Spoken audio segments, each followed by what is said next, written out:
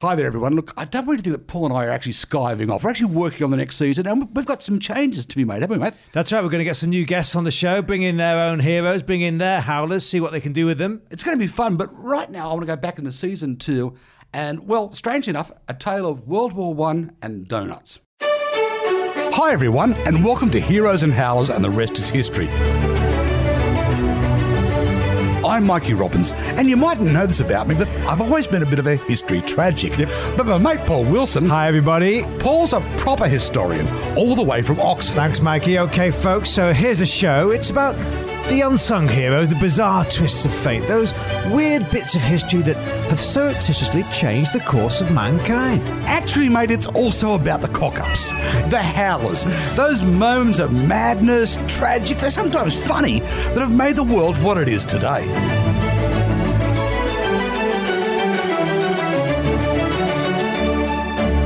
Well, hello everyone, and welcome to the second series of Heroes and Howlers. And welcome back, Mikey. And also, before we get into it, thanks for all the lovely feedback on the first series. Yeah, really good, guys. Really chuffed. Really, and I can't believe how much you're loving Paul's maps. Can't believe it. Great to hear you. And obviously, if you have got any ideas or anything you want us to cover or something that maybe you know that we don't, please get in touch. Yeah, get in touch with us. Try and stump us. Exactly. Right. Okay. So what are we doing today, mate? Right. Well, I'm glad you said that, Mikey. We're going back to World War I, actually, because, folks, you're very kind. You said you enjoyed how we started things off with Archduke assassination, 1914, but you also said what happened at the end. Well, so, so I want to look a bit more detail, World War I. Obviously, in the middle, you've got that big stalemate, Battle of the Somme, etc., etc. But particularly at the end, it's always quite interesting, because at school, everyone just says, oh, well, the USA arrives, it's all over, easy win. But it's not quite that simple, isn't it, mate? Also, I'm glad we're talking about the US involvement in World War I. Yep. Because it gives me a chance to talk about 3 of my favourite all-American heroes of World War I. What? So you're talking Pershing? What, the great general? Very brilliant man. They named a missile after him. The American Expeditionary Force, whatever it was. Yeah. Good man. Organisational genius. Well, I'm not talking about him. All right, okay. What about Sergeant York? What about that? The pacifist? Famous pacifist also. Cary Grant in the movie. Cary Grant in the movie. In fact, for a long time, he was the most decorated soldier. Received 5 medals of valor, or I think something along those lines. And he's your hero? No. Okay. Well, World War I Americans. Hemingway. Mate, don't get me started on Hemingway. Look, I just want to shout out to my Year 9 English teacher. The Old Man in the Sea. Old man catches marlin, sharks take marlin. Life is hard. Don't get me started on Hemingway. And also, too, he was a piss pot, which I don't mind, but he was also a dreadful mass murder of innocent wildlife. Right, no, that's true. Yeah, he was a bit of a... But anyway, no. Your heroes. Go on, tell me who they are, Mike. Well, it's got something to do with donuts. Donuts? Oh, good. I like donuts. Go on. Well, for a start, you have to remember, we think of donuts as being quintessentially American. That's right, yeah. But they came over with Dutch immigrants in the 19th century. Oh, right, okay. Okay, so but World War I, before we get to donuts, let's do a little bit of a background. Yeah, as we said, it's the easy answer is that USA entered the war in 1917, it's all over, but we don't think that's true. Well, also, it's also deeper than that. It quite often gets dismissed in history, the sinking of the Lusitania and America's into the war. Now, the Lusitania, Paul, is sunk in the 7th of May, 1915. That's right, yeah. Woodrow Wilson is still re-elected in 1916 on an anti-interventionist stance. In fact, his slogan was, he kept us out of the war. That's right, yeah.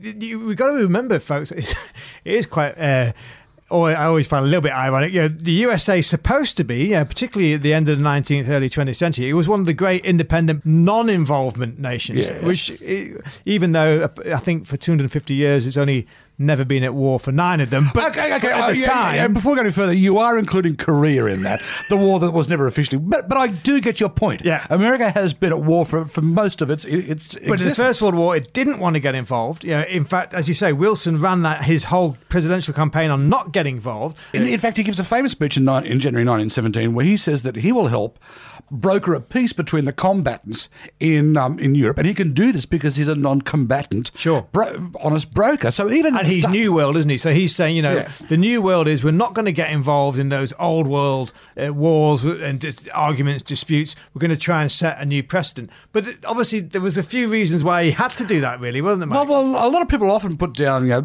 America's lack of enthusiasm for joining the First World War is due to the large German-American population, and which is true. There was a large German-American population. Sure. But it wasn't just that particular community. Right. You've also got Irish Americans. Sure, yeah, of course. Yeah, no, and don't forget, folks, we're talking First World Wars. Easter Rising was 1916, 1916, yeah. So they're not going to go and start fighting for king and country. No. Irish Americans did not want to join on the British side. You've got a big population of Scandinavian Americans. Sure. Now, their idea was, well, they were neutral. They didn't have a dog in the fight. Why should they send their sons off to war? And the Scandinavians also bring in that other side, that pacifist side, don't they, as well? Because they say we don't believe in war. But I was reading about this actually, mate. It's quite interesting. Henry Ford was a major pacifist. Major pacifist. He actually set up this huge pacifist foundation, and they used to have these posters saying we did not bring up our sons to be soldiers and stuff like this. So you really have got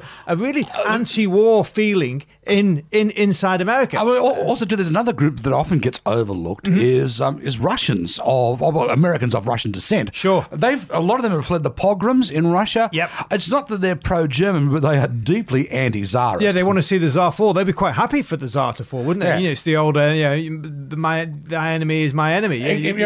The enemy of my enemy is my friend. That's it. See, that's why you never get involved in a bar fight with Paul. He never knows what side he's on.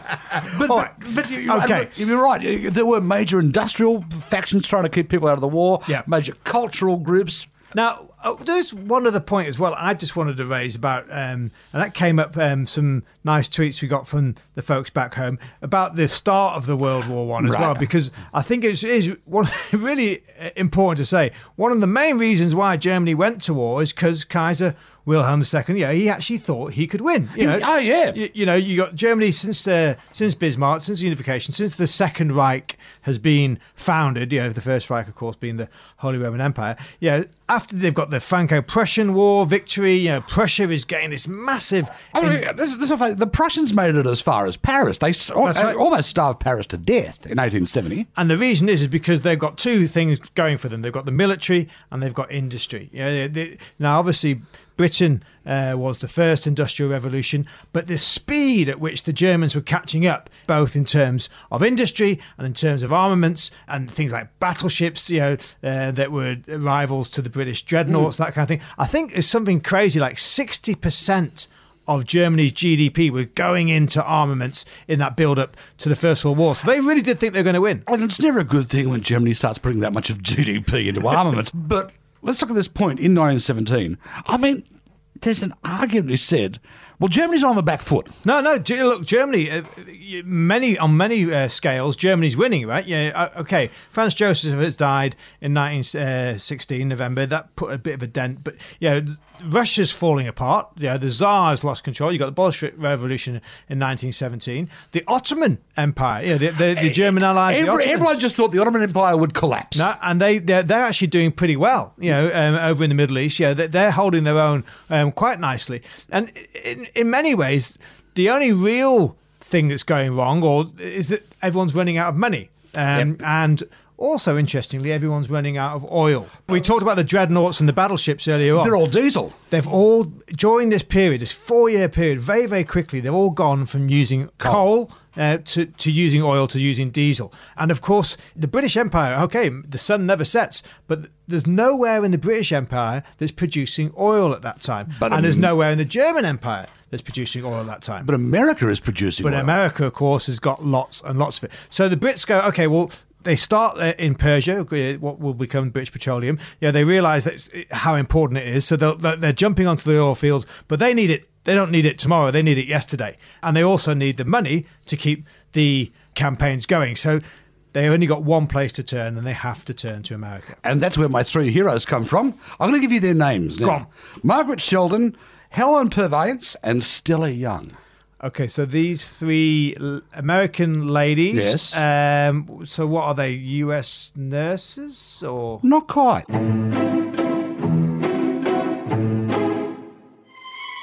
Okay, folks, so today's episode, we're talking about the end of World War One. We're talking about, obviously, those massive stalemates like the Western Front. But then what Mikey's saying, he's got some heroes for us that in 1917, the US, the Yankees arrive. It's not quite the rest is history because there's still some way to go. Germany is holding its own. But you reckon 1917 is key? Well, Paul, you mentioned it before, oil. And the fact that, Britain needs America's oil. Yeah. So at the start of, near the end of 1916, and particularly the start of 1917, the Germans have decided they need to cut off this oil, which means, and this sort of harks back to the echoes of the Lusitania, they're going to start up unrestricted submarine warfare. Right, yeah. It doesn't matter. They're just going to shoot down torpedo. Sink whatever they like, yeah. Now, And that has been important because they've sunk the Lusitania in 1915, but the Americans have said, no, Don't do it again. Still not going to get involved, but you better not do it again. And now they're saying... Now they're saying they're going to shoot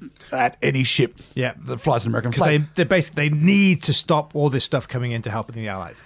So the Germans think, well, what can we do to stop America coming in, and fighting troops, sending fighting troops to Europe? Right.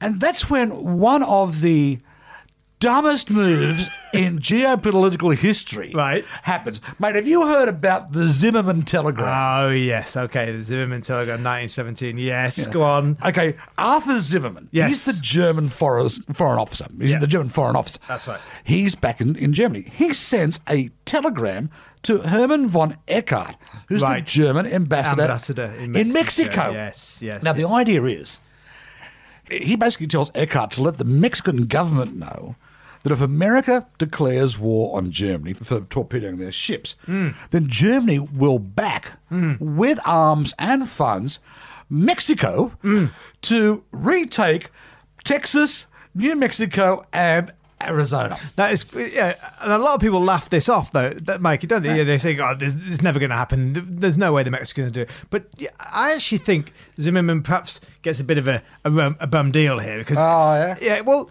look. You got the US-Mexican War 1846-1848, right? Which so within living memory, 50 years earlier.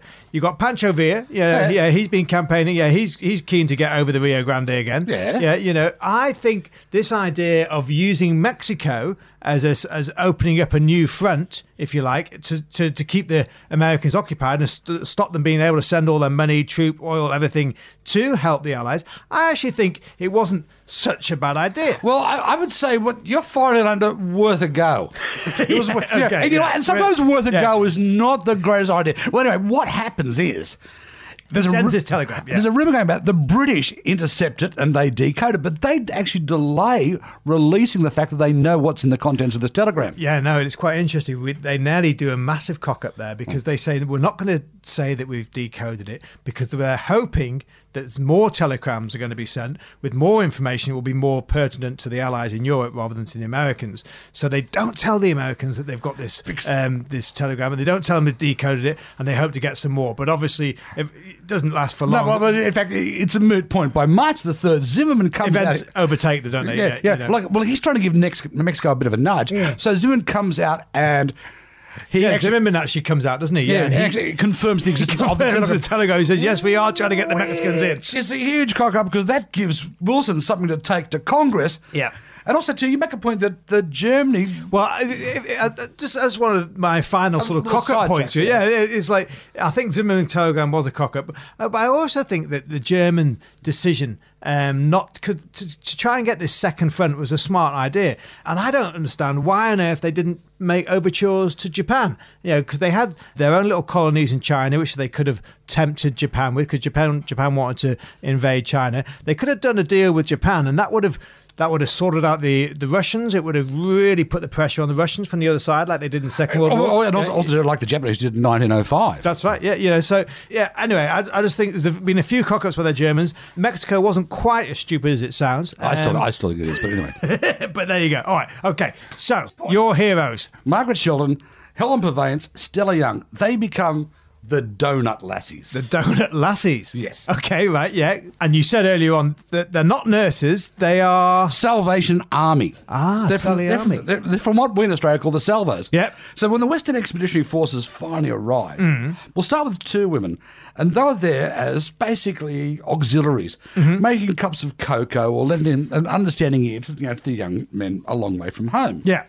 And they carry these duties out, with great dedication. I'm talking here about Margaret Sheldon and Helen Purvance. Right.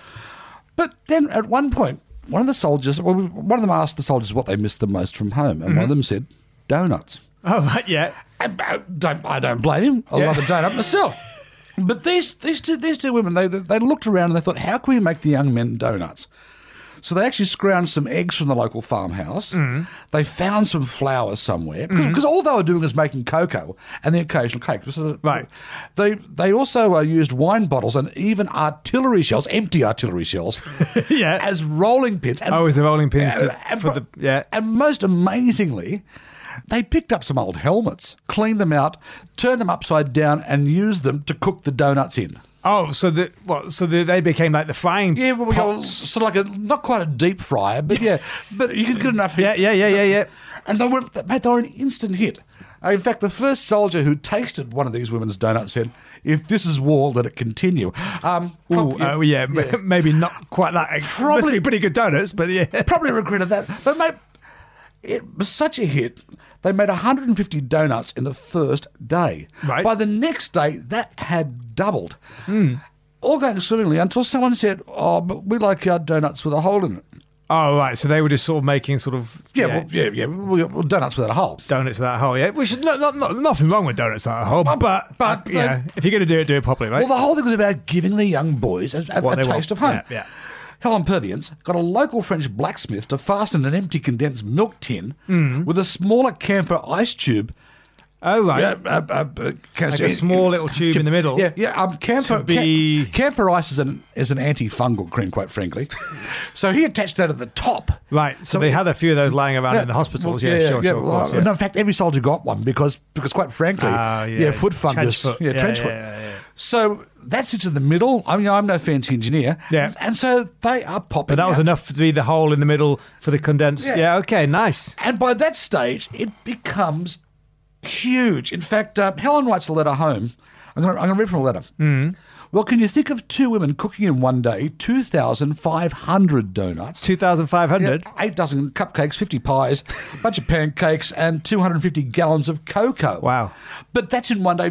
In fact, the whole donut thing goes up and down the Western Front. Right. All the Salvation Army volunteers start making... Everyone starts making donuts. They start making donuts, and they become known as the Donut Lassies. Right, okay. And they go down... In fact, there are posters. Well, there was one woman called Stella Young. Right. Who You said there was 3. Yeah, go on. She becomes the face of the Donut Lassies. The face of the Donut Lassies, okay. She appeared in several propaganda posters extolling her work for the soldiers. And she actually gave an interview to the Daily Boston Globe. Right. She recalled one particular experience on the Metz front, which is on the Western Front. Yeah, Western Front, yeah. Under constant fire, she turned away from a bubbling hot donut pan, which is an upturned helmet, to retrieve an ingredient when a piece of shrapnel tore through the tent, slammed into the tub of boiling lard that she was making use of. But she then says, and this is the point to remember, so many of the soldiers didn't even belong over there. They were just 16 or 17 years old. That's true. They just wanted to serve their country so badly. Now, this became so huge that, as I said, her face became the face of the Salvation Army for years, reminding Americans of the job the Sallies had done. Which is probably why they're so well liked over there, isn't it, Mike? Because in England, we always sort of dismiss the Sally Army a little bit, sort of the brass band Bible bashers and that kind of thing. But obviously in Australia and in America, they are taken very seriously, probably because of that war effort that they made. Well, in fact, it's best summed up in a letter that Theodore Roosevelt Jr., the son of the ex-president, because Roosevelt had 2 sons serving in and one of them died. One of them died, but the one who survived, the fighter pilot died. Very early fighter pilot. But Theodore Roosevelt Jr. wrote home to his father, the ex-president, And he says, before the war, I felt that the Salvation Army was composed of a well-meaning lot of cranks. Yeah. Now what help I can give them is theirs. Oh. And so it does actually change, the attitude towards the Salvation Army back at home. Yeah. Also, too, it's a major morale booster. Yeah. In fact, it becomes a National Donut Day for decades in America, which becomes the major fundraiser for the Salvation Army in the States. And for years afterwards, they used Miss Young's face on the poster.